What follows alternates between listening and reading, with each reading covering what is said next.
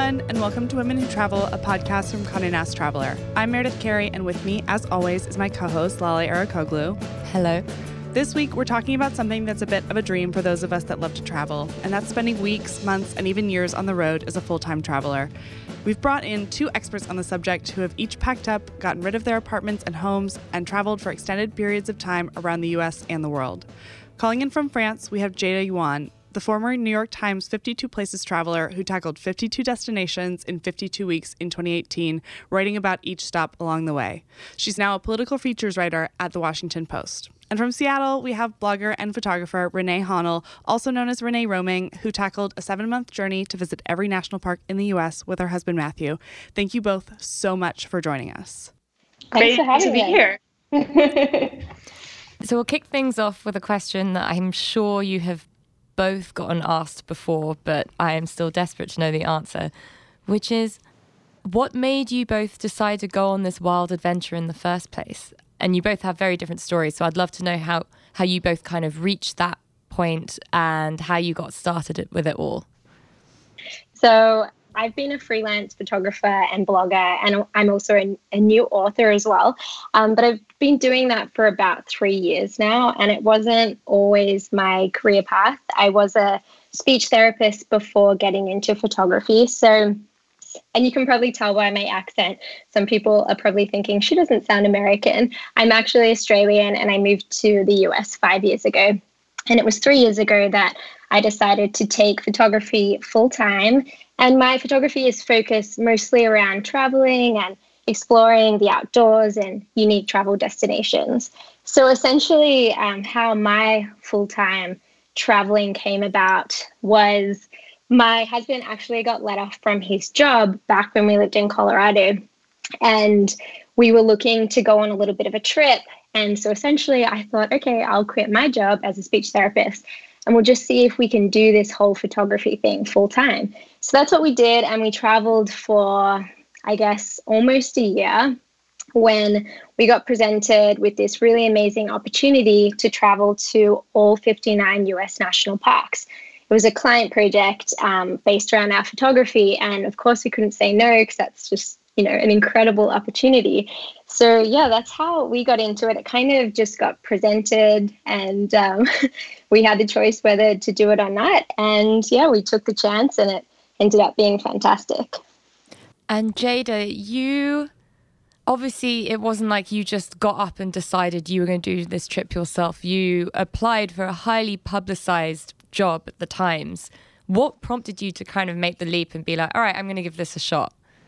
Well, I mean, I think that it was a job listing that I saw on the New York Times homepage. It wasn't even like I went looking for the job listing. I was a New York Times subscriber, and I logged in, and in my top 10 articles, there was a job posting, which I don't think has ever happened. And it said, do you want to travel around the world for the New York Times? And I said, well, I'll click on that. And so I clicked on it.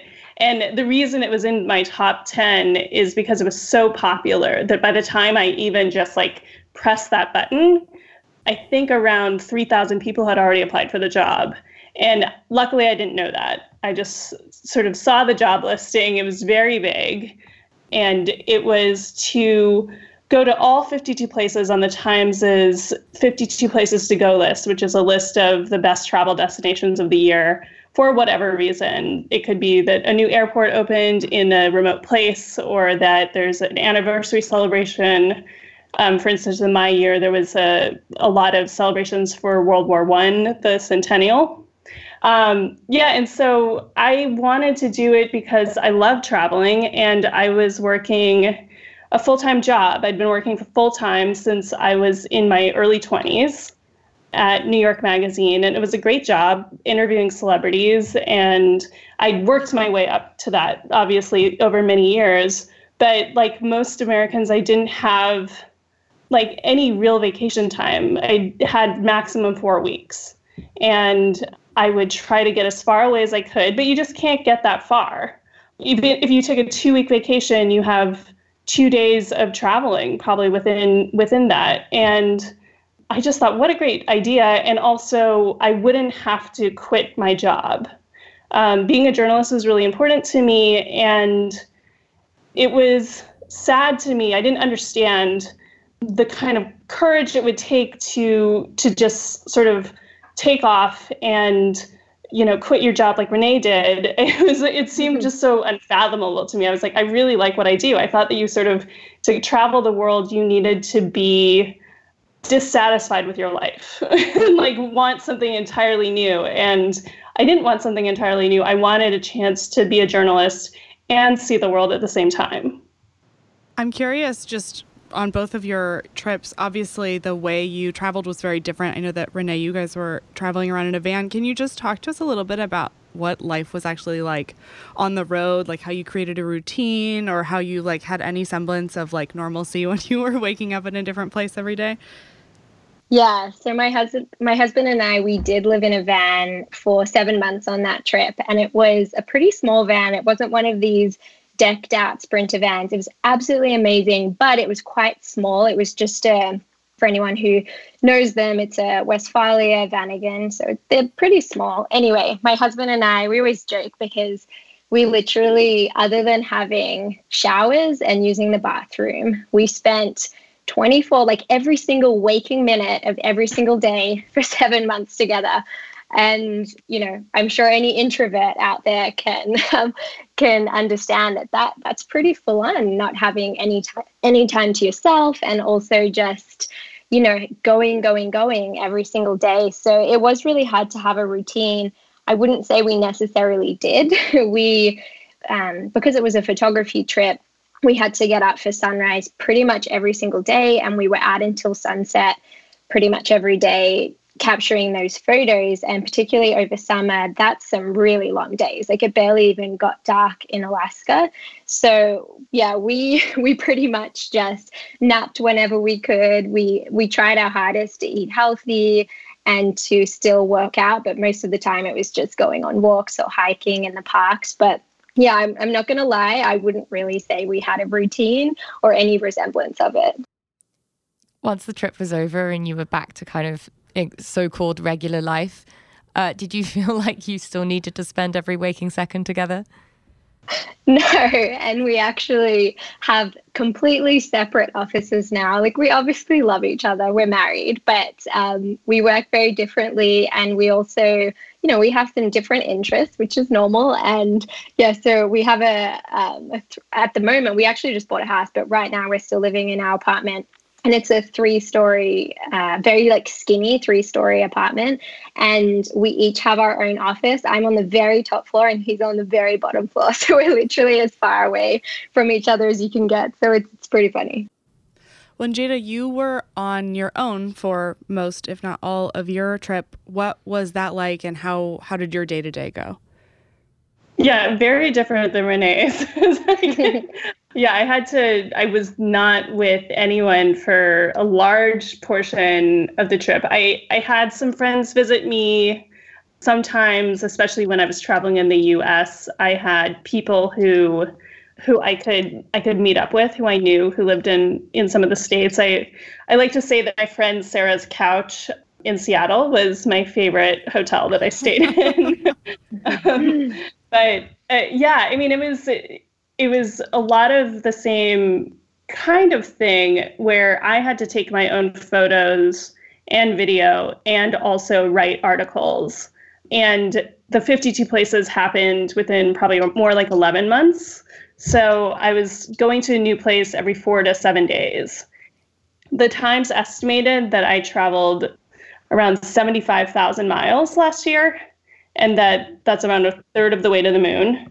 And it was on every conceivable form of transportation that you could have, from boats to planes.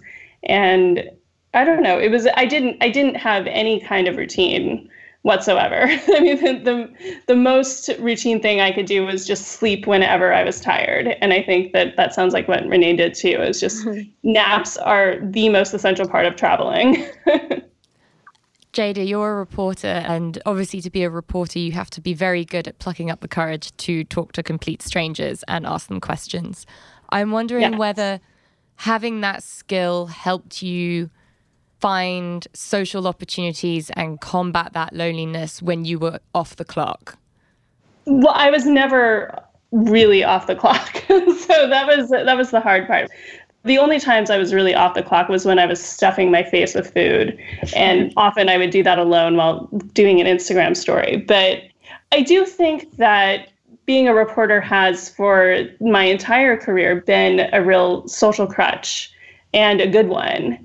I would say that a lot of reporters are introverts, and that it's sort of a veneer and a way to have a construction around talking to people. So because I'm a reporter, then I kind of have a purpose when I talk to someone. And so I'm able to just work that calculus in my mind that takes away the shyness.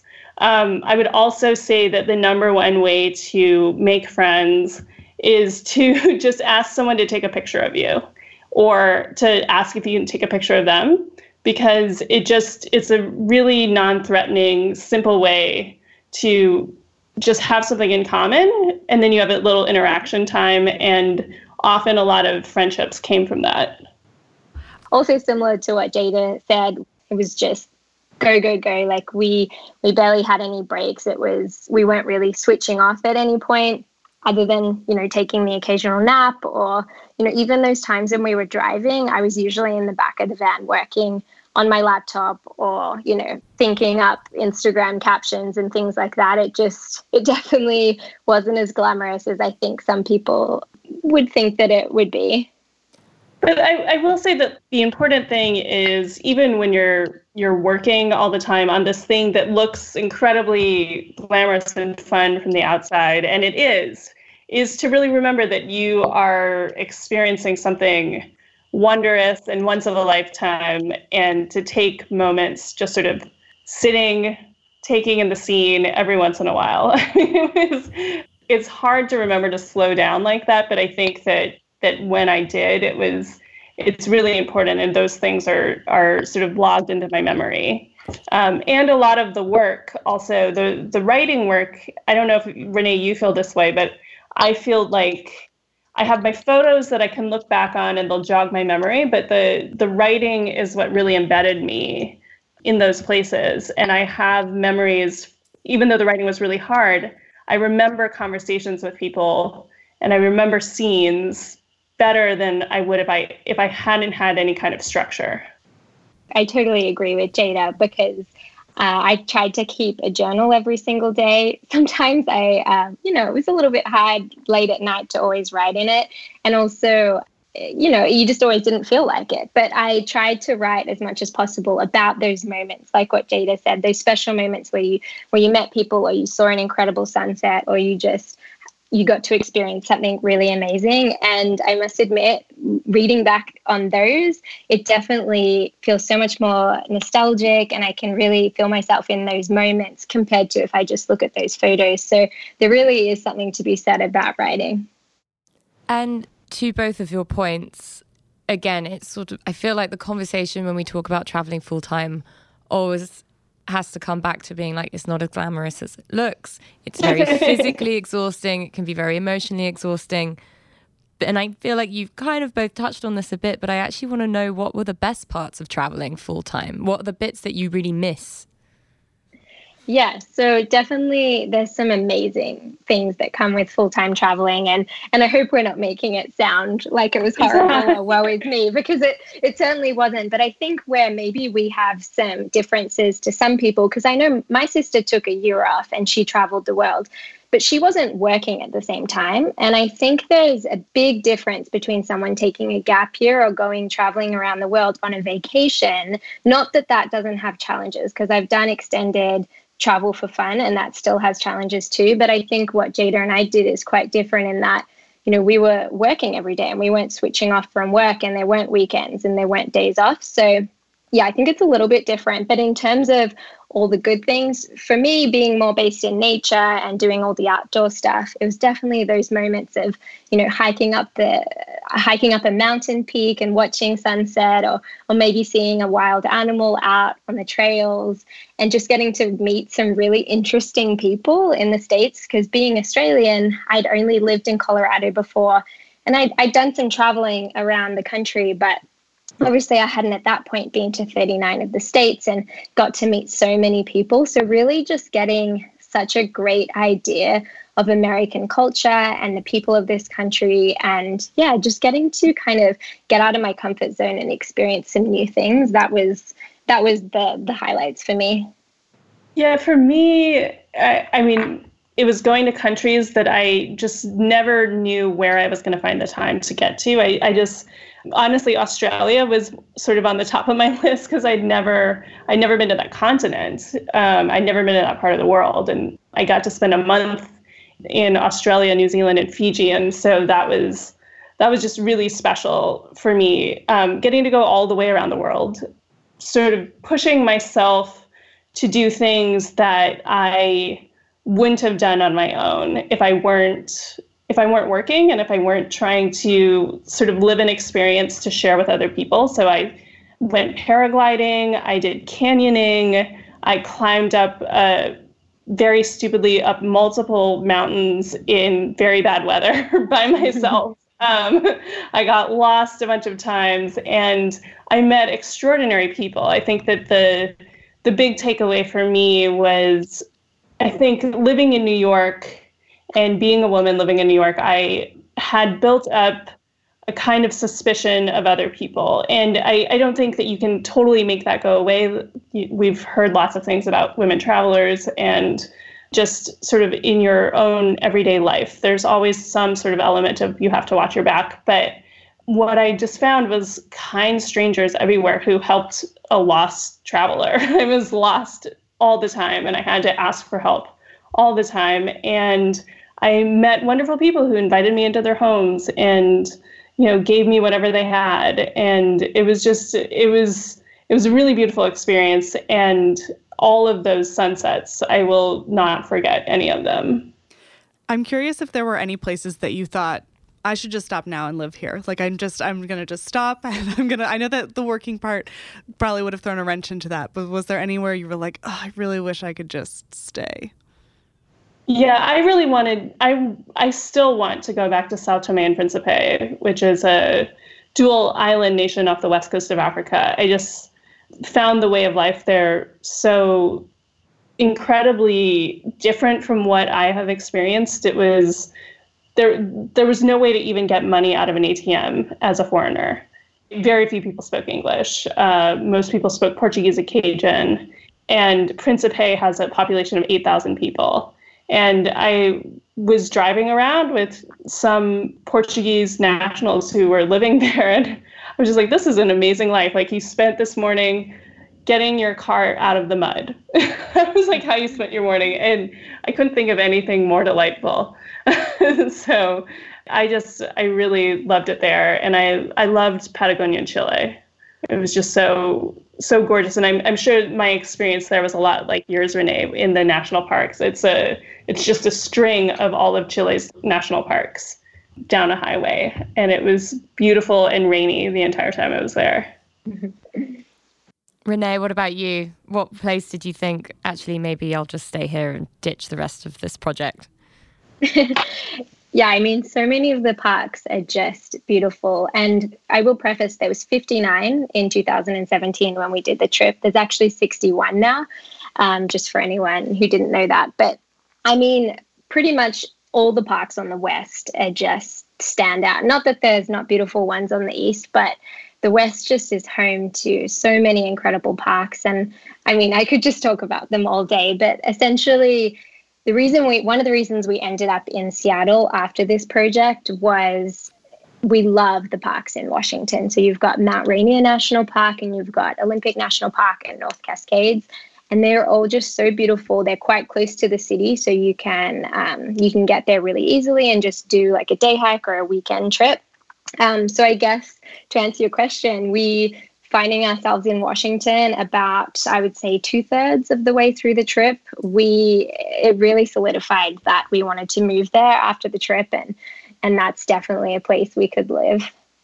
I'm curious because both of your trips had a pretty hard end date with the 52 weeks and the 59 parks.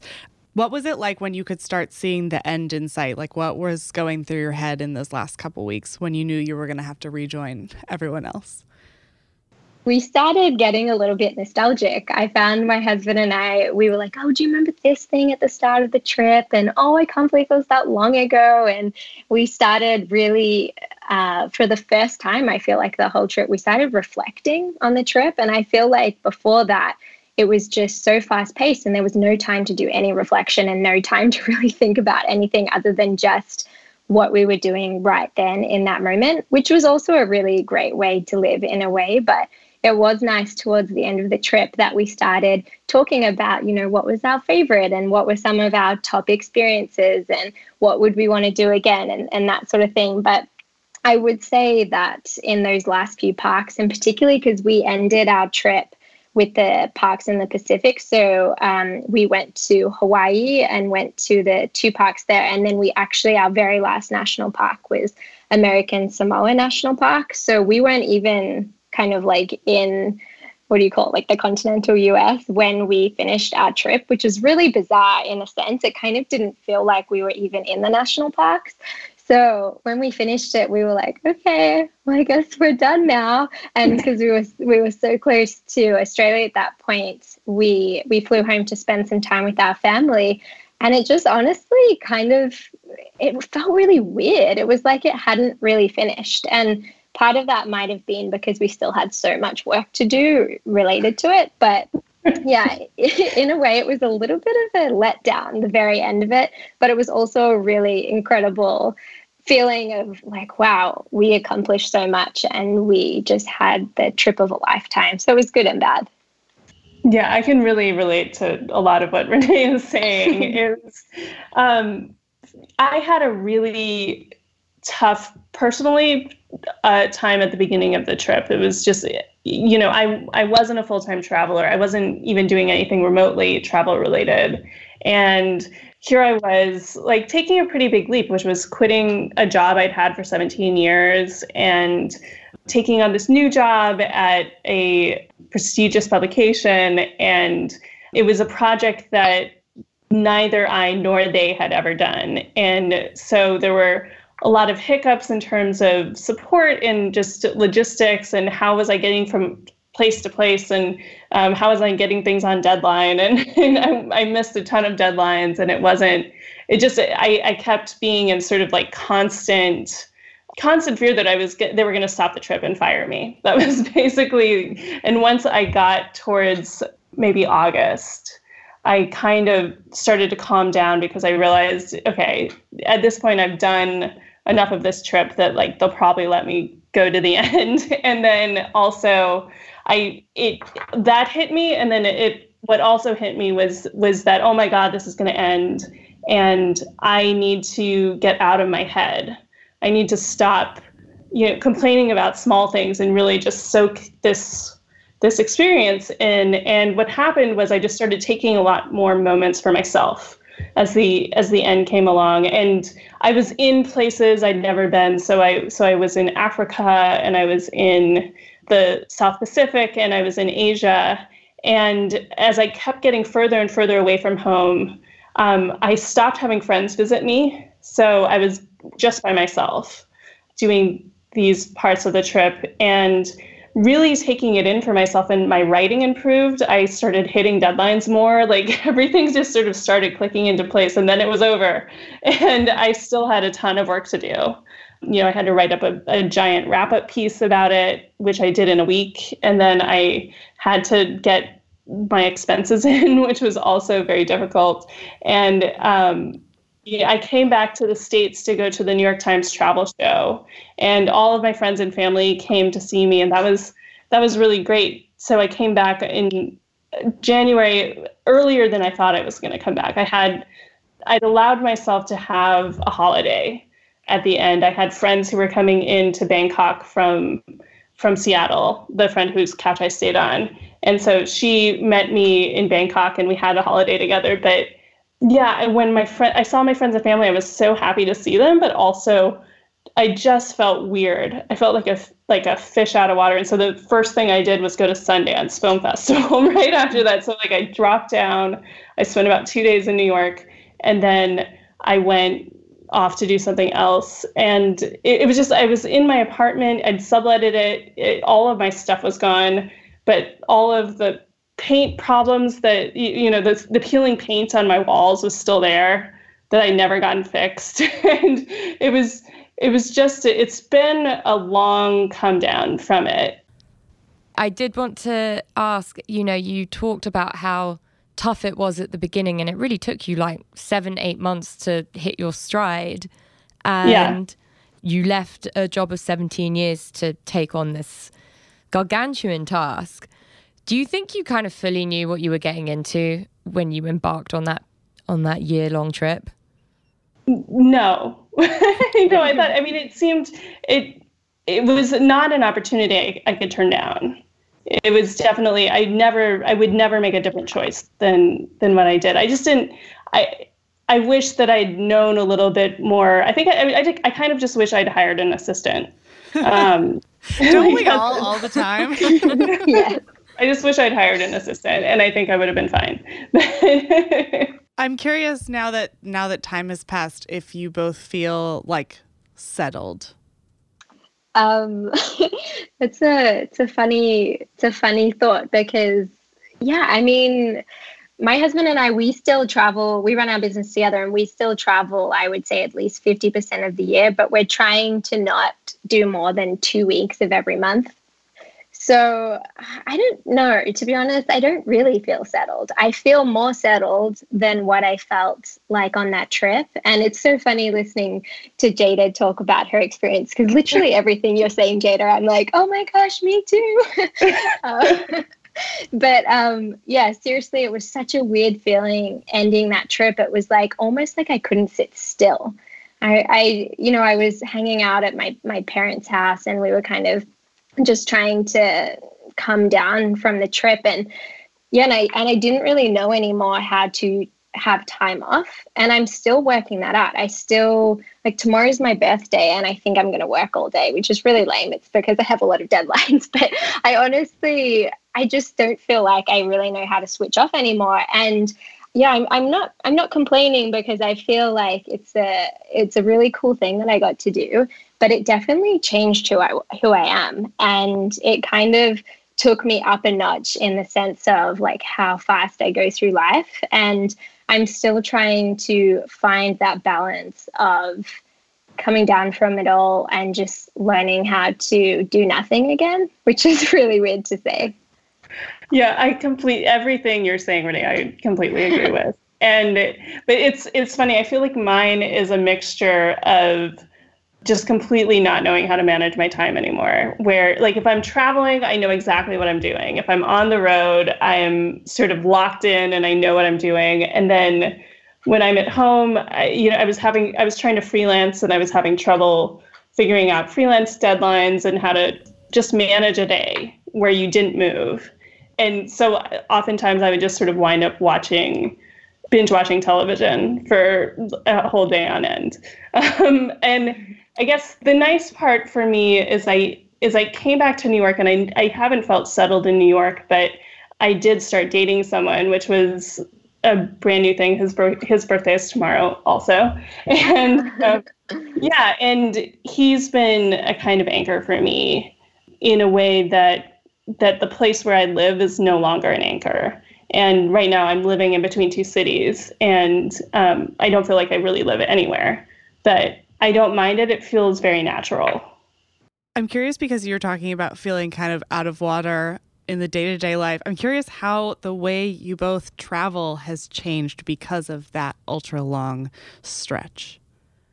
I think I'm calmer. I think that whatever happens, I notice this when I travel with other people, it's just sort of things happen and I just take care of them. And whereas maybe I would have blown up at a ticket agent or something like that in the past, I think I'm just chill. I'm a lot more chill than I used to be. Yeah, I'm exactly the same. We had so many things that came up on that trip that we just had to get over it and to move on. The van would break down and, that's it. We had to change our plans and, something would be closed and we would just have to work around it. And I definitely, just what Jada said, I definitely notice now when I travel with other people that, like, other than my husband, everyone kind of seems a little on edge about everything, and everything has to be, planned out so perfectly. And I guess I used to be like that too, but now we kind of just go with the flow. We obviously still have to plan things, particularly when it's related to work. But when things happen that we weren't, accounting for, we just get over it and just fix it right there on the spot. And I guess it really did teach us how to be better travelers. I learned to be able to pretty much sleep anywhere, which if you knew me before that trip, you'd be like, what, are you kidding? I was always that person who needed the room, to be perfectly dark and no sound and like all these things, which I still prefer that, to be honest. But we would sleep in like Walmart parking lots, and we would be in a tent in the middle of like grizzly bear country and all these things. So we very quickly had to get over the whole like sleeping in a perfect environment, which, yeah, it's funny. Yeah, in the final article I wrote for the Times, I said that sleeping anywhere was my superpower. I sort of feel like it's not just that you're able to do it; it's that it allows you to travel. I'm jealous of that superpower. And to wrap things up, given that the two of you have been to so many places, nonstop over the last couple of years, do you have plans for a big trip? Jada, I know that you've just committed to a brand new job, so maybe vacation days aren't on your horizon yet. Yeah. I mean, this was the trip. I am in the south of France. BJ, my boyfriend, knows these musicians, and we're staying in their house that has no Wi-Fi. I'm using a cellular signal right now. And it turns out that they're a family of circus people, actually. And so it's been just a really incredible, wonderful trip out here. So I'm happy with this. Yeah, so I have lots of travels coming up. It is a very large part of my work. So I'm going to Canada in a week or so. And then in early September, I'm going to Spain for a work trip. But in terms of any kind of personal travel I have coming up, my husband and we're planning an eating tour of Italy in October. So I'm really excited for that because, yeah, I just can't wait to get back to Italy and eat all the delicious food. Amazing. Well, we will wrap up there. We're going to include a link to Renee's book, Roaming America, in the show notes. But Renee, where can people find you on the internet to follow your journey? Yeah, so all the social media channels, it's Renee Roaming. And then my travel blog is reneeroaming.com. Amazing. And Jada? You can see me on Instagram at Alpha Jada, ALPHA Jada, and on Twitter at Jada Bird. And then I will be writing political features for the Washington Post. Perfect. It's like a nice, 180 from the travel content. Yeah, 2020 election. What a way to return to real life. Yeah, I'm gonna wind up in Iowa, I think, a lot. Well, I'm at Oh Hey There Mayor. I'm at Lale Hannah. You can find new episodes of Women Who Travel every Tuesday on iTunes, Spotify, and anywhere you listen to podcasts. You can find more stories at womenwhotravel.com, and we will talk to you next week.